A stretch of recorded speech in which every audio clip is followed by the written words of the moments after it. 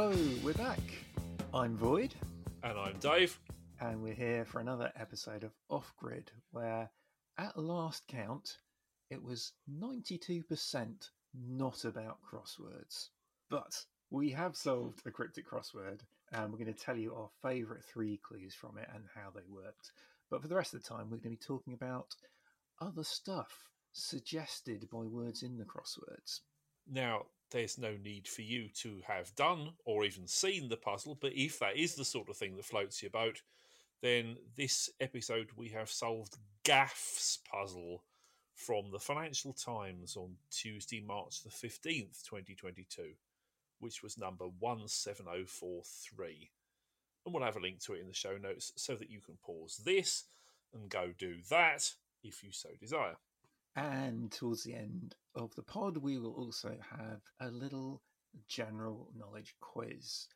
Again, inspired by some words in the puzzle and set by, of course, naturally, general knowledge. General, welcome back to the podcast. Hello, thank you very much for having me. It's always good to have you here. So we'll give you those clues now. Don't worry if you're not into solving, if you don't know what they're on about, or you can have to think about them, and we'll come back to them and explain them later. So, General, what was your favourite clue in the puzzle, please? My favourite clue was 6 down, which is mishap involving new leader in the West. 8 letters. And Dave? And I selected 25 across, which said, after start of game, ref had to change sponsor. 9 letters. And what about you? I went for 28 across. Jokes about electric ships. 3-6. We'll come back to them in a bit. But first of all, General, which topic did you fish out of the puzzle to tell us about?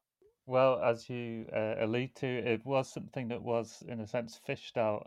And yeah, I thought the answer Loch Ness was something that would be fun to look into, because I've long been fascinated by phenomena such as the Loch Ness Monster, which seems to defy rational thought.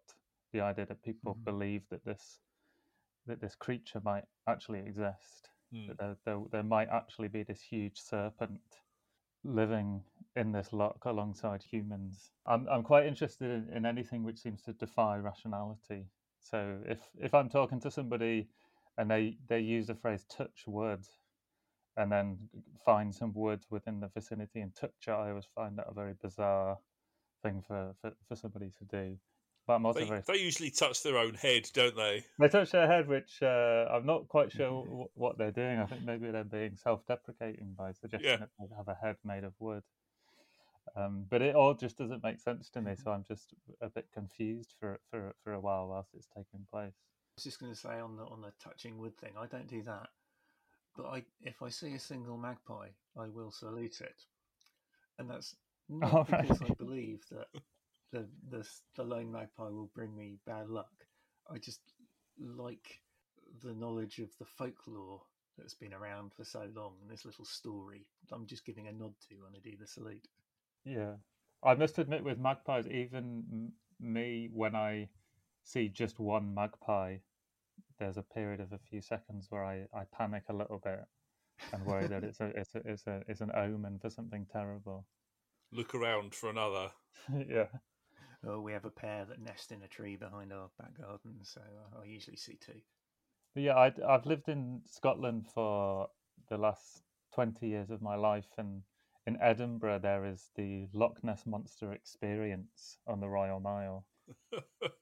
What does that entail? It was a place where people could go and find out about the Loch Ness Monster and buy cuddly toys of the Loch Ness Monster. It was basically tourists that would be in Scotland, and they would come to Edinburgh. And somebody obviously realised that they could make a lot of money from these tourists by getting them to come into this place. But I just found the whole thing really bizarre, that people were kind of spending their time looking into this thing. Although I suppose that's what I've been doing in preparation for this. But yeah, I thought I'd spend a bit of time just looking into the phenomena similar to the Loch Ness Monster. And one of the things that I found out is that there's there's a word for this field of pseudo-academia, which is called cryptozoology, which is the study or the pursuit of creatures which may or may not exist. Yeah, so this is Yetis and Sasquatch and all those kind of things, as well as Nessie. Yeah, Yeah. so yeah, the Yeti and the Sasquatch and the Yowie and Loch Ness Monster would be the most famous examples, but there's a whole cryptid wiki site which you can go onto and find out about hundreds of these creatures that have been sighted all around the world. And I would recommend going there mainly for the pictures of these, the kind of artistic impressions of these bizarre animals. I'd recommend it. I do know that whenever I go on Twitter and I try to do a hashtag of cryptic, ready to do a hashtag of crossword afterwards, it's auto suggest is telling me all about cryptids before I get anywhere near cryptics. For a little while, a long time ago, I used to subscribe to the magazine Fortean Times, and they have Oh yes, they had regular stories on cryptids. I don't know if that still exists. I haven't read it for a long time. I've made some notes about 3 of my favourite cryptids, right. and I wondered if I could tell you about 3 of my favourite ones that I found out about. Definitely. I think across the 3 of them, they're good range of the kind of animals people are looking for around the world. Okay. So the first one is an animal which has been sighted often in Japan and discussed on online forums in recent years. And it's called, well, it's spelledNingen. So I'm assuming it's pronounced Ningen or Ningen. And it's described as a whale-like creature. It's a Japanese word. It would be pronounced Ningen. Ningen, okay. Okay. Yeah, it's a whale-like creature that has anatomical similarities to humans. So it has a face and extremely large limbs, and it's about 20 to 30 meters long. And it's pale white with a large slit-like mouth and either small or large gaping eyes. Small or large gaping eyes. The second animal, which this is perhaps similar to what we're used to, which is things like the Loch Ness Monster and the Yeti, which have kind of got a history of hundreds of years and kind of almost have become like local mythologies. But the one that I quite liked was, this is in Germany, and I think it's the Elvedrich, which is a fictional creature that inhabits the Palatinate of Germany in the southwest of that country. It's described as being a chicken-like creature with antlers. It has scales instead of feathers. It's said their wings are of little use, and that's why they mainly live in the underbrush. And they're depicted with the antlers of a stag, and their beaks often appear to be very long. And in the second half of the 20th century, artists increasingly portrayed them as female by adding breasts. And they supposedly originate from crossbreeding chickens, ducks, and geese with mythical wood creatures such as goblins and elves. That's a really bizarre sounding one, because with things like Yetis or the Loch Ness Monster or the Ningen, you could imagine that someone caught sight of some sort of real animal and mistook it for a mythical beast, just by poor eyesight or weather phenomenon or something. But that one you just described, that sounds like a fairy story or something, doesn't it? Yeah. Yeah, of course, your description of that Ningen made me think about how people think that the stories of mermaids might be related to manatees and things like that. So, like you were saying, see a real creature and kind of develop it in your imagination, let's say. Exaggerate. Yeah, because I think there's a theory that might be the sort of the unicorn that people coming back from Africa with sightings of rhinoceros. Yes. Yeah. But I've got one more, if that's okay, this is an example of what is probably the most common type of cryptid, which had been sighted in North America by teenagers. But this was my favorite one. So in Ohio folklore, is the Loveland frog, also known as the Loveland frogman or the Loveland lizard. and it's a legendary humanoid frog standing roughly 4 feet tall and spotted in the vicinity of a town called Loveland in Ohio. So in 1972, the Loveland frog legend gained renewed attention when a Loveland police officer reported to a colleague that he had seen an animal consistent with descriptions of the frogman. But after a purported sighting in 2016, the second officer called a news station to report that he had shot and killed the same creature some weeks after the 1972 incident and had identified it as a large iguana that was missing its tail. And then my favourite part of this is the fact that in May 2014, the Loveland frog legend was made into a musical, and it was called Hot Diggity Dog, It's the Loveland Frog. Oh, brilliant.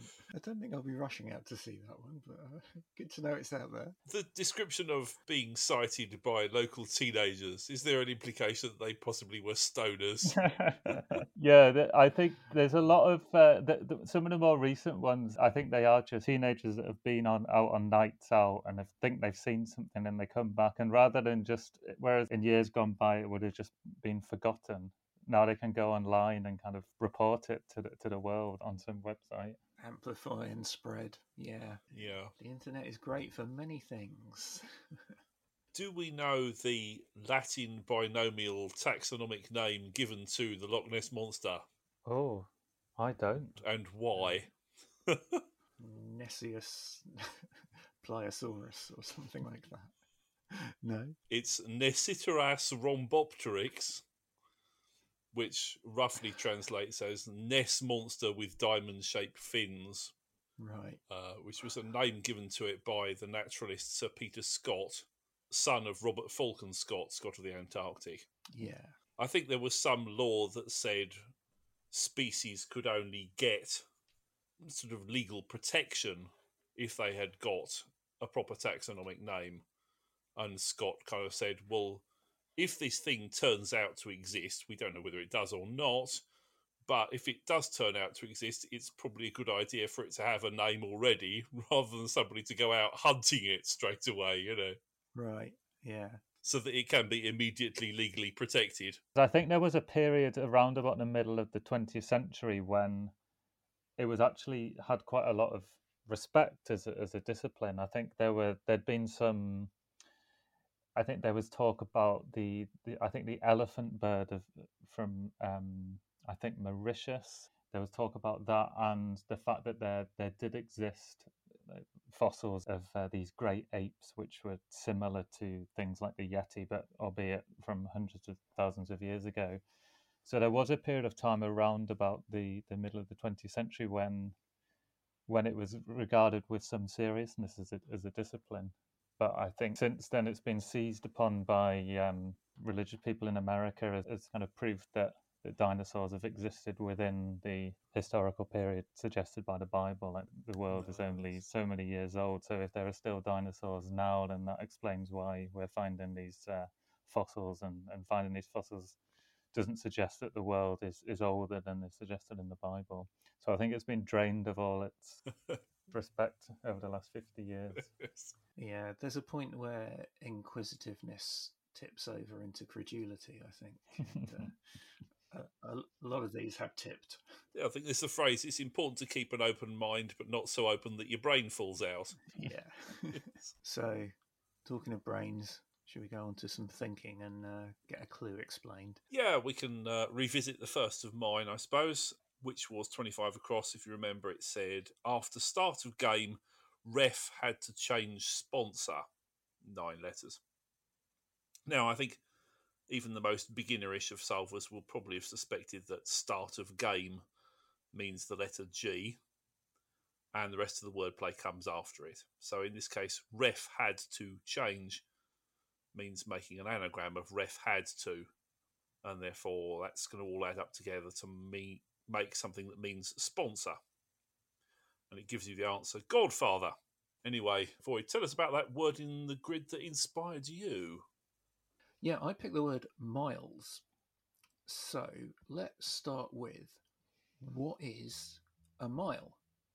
Or rather, what was a mile originally. Do you guys know that? Is it how far a soldier can tramp in a certain? No, it's 1,000 paces, isn't it? It's melee. It's 1,000 paces. Is that right? Yeah, that's spot on. If we compare it with the French word mille for 1,000, then yeah, the mile was originally defined as 1,000 paces of a Roman soldier. So that would give us a distance of about 5,000 feet. So, given that we were talking, and bear with me now, about lines in various forms of poetry in the last episode, This is true. I want to ask you, how many lines in a mile? I'm getting a response of blank faces, which I kind of expected. So just for And now, not poetic lines, a different kind of line. just pick a number and we'll go from there. Even though we don't know what sort of lines you're talking about. Yeah. Yeah. 1. Okay, we have 1 and 500. 1 and 500. Okay, so I'll now try and narrow it down for you a bit. Maybe it'll help if I tell you that a line is an old unit of measurement, which is the equivalent by one measure of 1 poppy seed. Oh. So, Oh, how many dear. poppy seeds in a mile? Do you fancy revising your answers, maybe? I'm going to try and do a little bit of mathematics in my head. I'm trying to think how many poppy seeds there would be in an inch. Okay. Well, there'd be a lot. But I'll go for 500,000. That's weird because Okay. that's the number I had rattling around in my head. Because Okay. yeah, you were talking about however many paces, so then you can multiply your inches up into how many inches are in a pace. Let's double it and say 1,000,000. Okay, so we have 500,000 and 1,000,000. How about if I tell you that a poppy seed is a quarter of a barley corn? Does that help? No. No? Okay. A barley corn is a third of an inch. Yeah. So now we're in familiar territories. So it's 1 mile multiplied by how many yards? I can't remember how many yards there are on a mile. General? I'm thinking I base this kind of thing on when I used to watch like the World Athletics Championships when I was growing up. Right. And I remember a mile is about 1,600 meters, and a yard is more than that. So is it around about 1,000 yards a mile? It's a bit more. It's 1,760. Oh, it's not okay.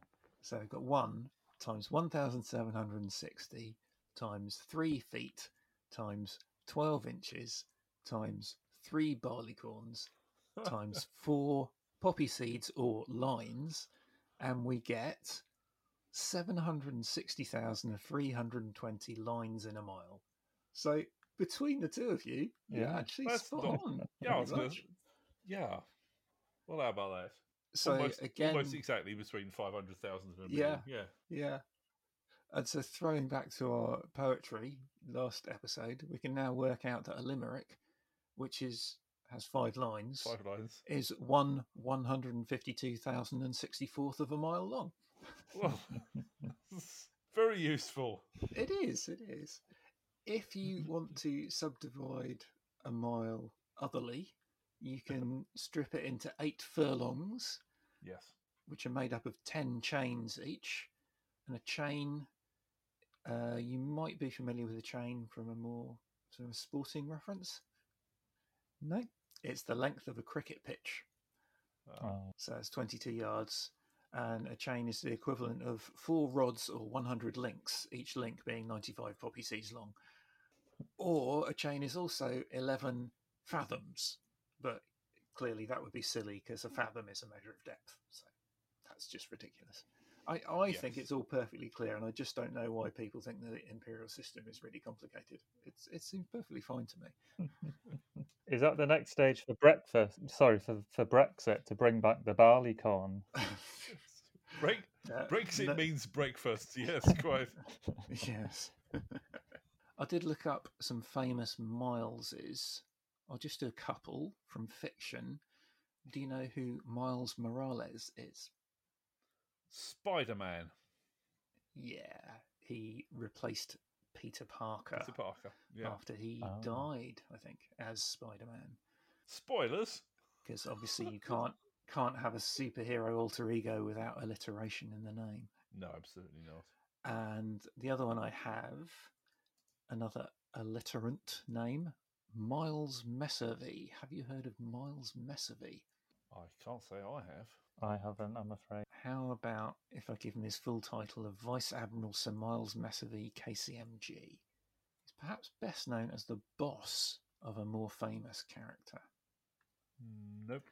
And this Popeye. famous character is a commander. Oh, no, not Popeye. Oh, is it from the book? Technically a sailor. Hornblower? Oh, hang on a minute. A commander? Yeah, not Hornblower. I did say a commander. We're not... Given all those M's, and you were talking about alliteration, are we talking about Commander Bond here? Is this M's name? It is, yes. He's M in the James Bond novels. Wow, how about that? He's thought to have been inspired by, in various measures, people called John Godfrey, Claude Dancy, and Mansfield Smith Cumming, who were all British intelligence officers of Ian Fleming's acquaintance. I think I may have travelled too many miles. Let's move on to a clue. General, do you want to explain how your favourite clue works to us, please? So my clue was 6 down, and the clue was mishap involving new leader in the West. And the wordplay comes at the start, mishap involving new leader. So another word for mishap is an accident.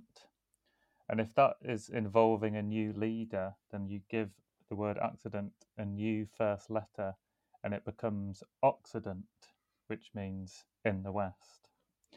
And what I liked about this clue was the wordplay was fairly straightforward, but it created a nice surface, and it's unfortunately all too familiar, the idea of a Western leader being involved in a mishap. Yeah, we've had a few of those. Yeah. So I thought it was an evocative surface, which I appreciated. Yeah, nice. So, Dave, let's go to your turn, as it were. Where are you taking us? You're rotating in the sense of my turn, because the word that I picked was 20 across, which was rota. Now, I've got a couple of different directions to go with this. First, Gaff defined it in his clue as schedule. I think I read somewhere that this sense of a rotating duty list is a very British usage, and the Americans tend not to be familiar with it. They would use roster in the same circumstances, apparently. Okay. Looking it up, it originated as a very specific thing in the Catholic Church and then got extended to general usage. But actually, where I really wanted to go with this was to talk about a chap called Giovanni Rota Rinaldi. Now, have you heard of him? He is not a footballer. Giovanni Rota Rinaldi. It's not ringing any bells with me. Nor for me. Okay, well, he was another one of these musical child prodigies. He was born in Milan in 1911. By the age of 11, he'd had his first oratorio performed in Milan and Paris. His first opera at 13, Il Principe Porcaro, the Swineherd Prince, and so on. He went on to write 10 operas, 5 ballets, dozens of orchestral, choral, chamber works, and over 150 film scores. Yeah, you know me, I like to bring film music into the mix wherever I can, and maybe I've cheated a little bit, because you might know him better. He usually went by the name of Nino Rota among those 150 film scores, most of which were in Italy for Italian directors like Fellini and Visconti and Zeffirelli. Okay. Perhaps the couple that are most familiar to the likes of us are, firstly, his love theme from the 1968 version of Romeo and Juliet, familiar to generations of British pop radio listeners as the background to Simon Bates's Our Tune segment. Oh, yeah. Da da da da da da da da. A beautiful piece. Getting horrible flashbacks. Horrible flashbacks. Or or two themes, a main theme and a love theme for Francis Ford Coppola's 1972 film of The Godfather, as mentioned earlier. You did say before we started recording, when you were saying you were picking your words, you did say, I'll pick the themed words. And I thought, well, Godfather, yes, there's a Godfather theme in this puzzle, but what's Rota got to do with the Godfather? But there we go. Very literally the theme words. He wrote the theme. Yeah, as we've not mentioned to the listeners, but as well as the word Godfather itself, there was a phrase in another set of answers that linked to it, which was "make him an offer he can't refuse." A line famously delivered by Marlon Brando in the movie. So Gaff obviously had the film in mind while setting this puzzle, and I think it can't be a coincidence that Roger's name is in the grid as well. So while a lot of crosswords have a Nina in them, this one's got a Nino in it instead. For the benefit of non-crosswordy listeners, or those who may not know the origin of the term, a Nina being a message to the solver hidden in the crossword grid by the setter using some of the answer words, typically end letters of words that stick out into the perimeter rows and columns so that you can read the message round the edge, but also sometimes across the rows in between words or down the diagonals or something like that. It gets its name from a habit of an American illustrator and caricaturist called Al Hirschfeld, 1903 to 2003, so pretty much the whole of the 20th century. He was known for very stylized black and white line drawings in like the New York Times and the Herald Tribune, album covers, book jackets, that sort of thing. In 1945, he and his actress wife Dolly had a daughter who they called Nina. And in the months after her birth, he decided as a little sort of family in joke to hide her name in the drawings that he was doing and publishing.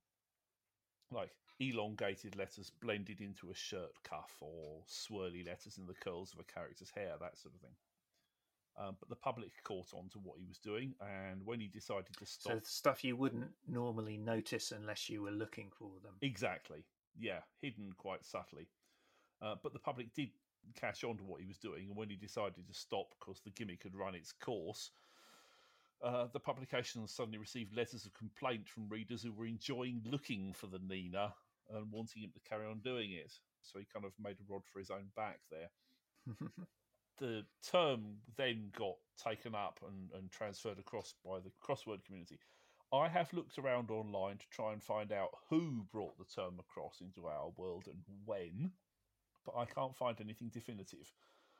There was a commenter on one blog who reckons it was the setter Kia, Roger Phillips, but they didn't cite any sources. So if we've got any listeners who can corroborate that or disprove it, I think we'd be interested. Yeah. Void, bring it all back round to the passing of your choice of clue. Yes, my clue was 28 across. Jokes about electric ships, 3-6. I like this clue because it's very short and you know exactly what the setter is seeming to be saying in the surface meaning. The definition was jokes. About gave us on, so on the subject of, about the subject. Electric is abbreviated to E, as in e-scooters or EVs, electric vehicles. And ships were a particular type of ships. They were liners. So on E-liners spells out one-liners, jokes. Short and sweet. Very nice. Very nice. Quiz time. Oh, yeah. So I've got 3 questions. I hope this isn't too naughty, but the first question, there's 3 parts to it. Oh, fine. So all of the questions are inspired by the theme of the puzzle. The theme was, as we've alluded to, Godfather and the Mafia generally. And I find some of the nicknames of famous mafiosi types can be quite funny. So for the first question, I'm going to give you 3 names. For each one, you need to say whether it's a genuine name of a gangster or if I've just made it up.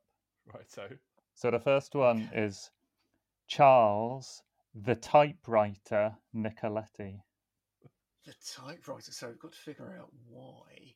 Would someone be called? I mean, if his name was Olivetti, then I could see why he'd be called the typewriter. Now, did he go back and forth in some way, like the carriage of a typewriter? Did he always sign his name when he was knocking off his victims? Or have you made him up? I'm going to say it's real, but I don't know why. Yeah, you know what? I don't think you would make up the first one. So I think, yeah, it probably is a real one. Well, congratulations, you're correct.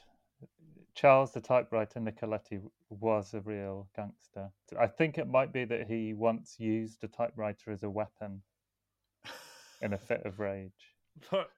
Whack somebody over the head with it. Because they were quite heavy, the old typewriters, weren't they? Of course. Okay, the second one is Ciro, the Artichoke King, Terra Nova. The Artichoke King. That's ringing vague bells in the back of my mind, but I can't. Am I thinking of a different type of vegetable king? Did he have a business? No, actually, yes, I think this is real. I think he laundered his money through a business which grew artichokes and sold them. And did he force local restaurants to buy his artichokes at inflated prices? Well done. I think all of that is correct from my scant research. Wow. Yeah, I think apparently all of the artichokes in New York came from Ciro, the Artichoke King, Terra Nova. There wasn't an artichoke in New York that didn't come through his hands. So well done. I don't know where I heard that from, but I must have read it somewhere or heard it somewhere. The last one is Angelo Quack Quack Ruggiero. Quack Quack Ruggiero. I have no idea about Quack Quack Mafia guy. I don't know. I'll plump for a fake one this time. Well, it's another genuine gangster. They were all real gangsters. And I think Quack Quack was... I think he just used to like saying Quack Quack. When you're a gangster, nobody's going to tell you it's a stupid thing to say, are they? Okay, so that was question one. So the Godfather featured in the puzzle. And I wondered, sometimes Godfather can be referred to as the greatest film ever made. So I did some research to find out whether it was indeed the greatest film ever made. So what I did was I looked at Sight and Sound, which is a magazine of the British Film Institute. Yeah. They will be, later this year, they'll be carrying out their polls among critics and film directors. And I think certainly within, I would say, the English-speaking world is probably the closest we've got to the definitive answer to the greatest film ever made. And indeed, The Godfather does appear in the top 10 in the poll of directors from 2012. The Godfather was among those directors considered to be the 7th best film ever made. So, and this might be more up Dave Street than Voids, I don't know, but I wondered if you knew any of the other top 10 films ever made according to the Sight and Sound Directors Poll from 2012. What? Well, these kind of listings usually have Citizen Kane in them, don't they? Yeah. Yeah, that's the one. That's famously voted at number one, isn't it? Most of the time. Yeah, so Citizen Kane is there. Citizen Kane was at number 3. 3? I think I did read recently that it had been toppled from its lofty perch. Are these all English language films? 6 of them are in English. Because I was thinking, maybe we might get some Kurosawa in there or something like that. Ran. Yeah, Ran is what I was wondering about. Ran, did you say? Mm-hmm. No. Yeah. No. Or Seven Samurai. No. Anything by Kurosawa?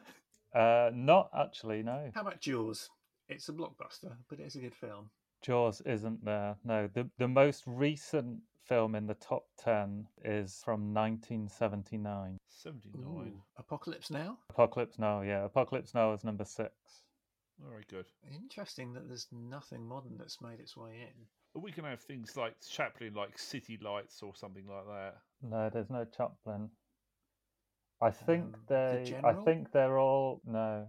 That would be kind of handy, wouldn't it? And the earliest one in the top 10 is Citizen Kane from 1941. So it's 40s to 70s. Wow. Casablanca. Nope. Ben-Hur. No, that's not very good. No. Butch Cassidy and Sundance Kid. No. No. So the non-English language for French? 2 Italian films, a Russian film and a Japanese film. How about La Dolce Vita? No. 8.5. 8.5, yeah. That's, according to the poll, the 4th greatest film of all time. Oh, thank God I got one. Give us a genre. The 2nd greatest film of all time, according to this film, is a science fiction film. Alien? No. Close Encounters? No. Day the Earth Stood Still? No. You're not going to put Star Wars in there, are you? Oh, no. No. Planet of the Apes, the original 68 Planet of the Apes? No. The Thing? Metropolis. Too early. The Thing would be good on a poll of best special effects. I think you're going to have to put us out of our misery, General. So do I. Okay. In 10th place, there's The Bicycle Thief Okay. from 1948. In 9th is Mirror, which I think is a Tarkovsky film. Yes. 1975. Yes, it is. Yeah, I've got Okay. a CD with some of the music from that on it. Yeah. In 8th is Vertigo, the Hitchcock film. Oh, we didn't name any Hitchcock. Shame on us. Yeah, absolutely. 7th is The Godfather, and 6th is Apocalypse Now, which you got. Yeah. 5th is Taxi Driver. Oh, yeah. 4th is 8.5. 3rd is Citizen Kane. You got both of those. 2nd is a science fiction film, and it's 2001: Oh, Space Odyssey. I was Oh. just on the verge. And then the greatest film of all time, according to the Sight and Sound Directors Poll from 2012, is Tokyo Story, which is a Japanese film from 1953. Well, we'll have to go away and seek that out. I'm really surprised it wasn't Spice World. Oh dear. Well, we got one each, Dave, so I think we'll have to settle for that. Cool. Alrighty, that's about it for this episode. Here comes the bit where we exhort you to do whichever positive things your choice of podcaster allows. Subscribing, rating, reviewing, all that malarkey. It really does help. Show notes with links to relevant stuffs are at offgrid.tlmb.net. It will also have links through to our Twitter profiles, where I'm at Skirwingle. And I'm at the Void TLMB. And you can check out my blog, tlmb.net/blog, for some crossword puzzles if you like that sort of thing. General, do you have any recommendations for our listeners this time around? I would recommend they check out the Twitter account at Conto Crosswords. Marvellous, yes. Excellent. It comes thoroughly recommended. I believe that's a crossword setter. I think I've done some of those puzzles. Cool. See you next time, folks. Goodbye. Ta-ra. Thank you. That was Off Grid. Interesting podcast, they said.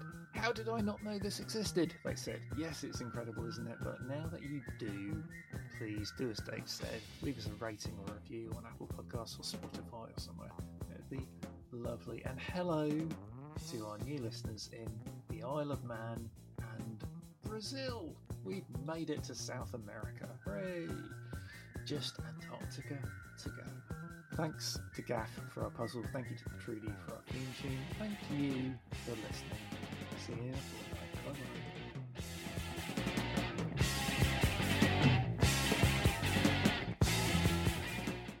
I don't know why I wave. Goodbye. Bye-bye.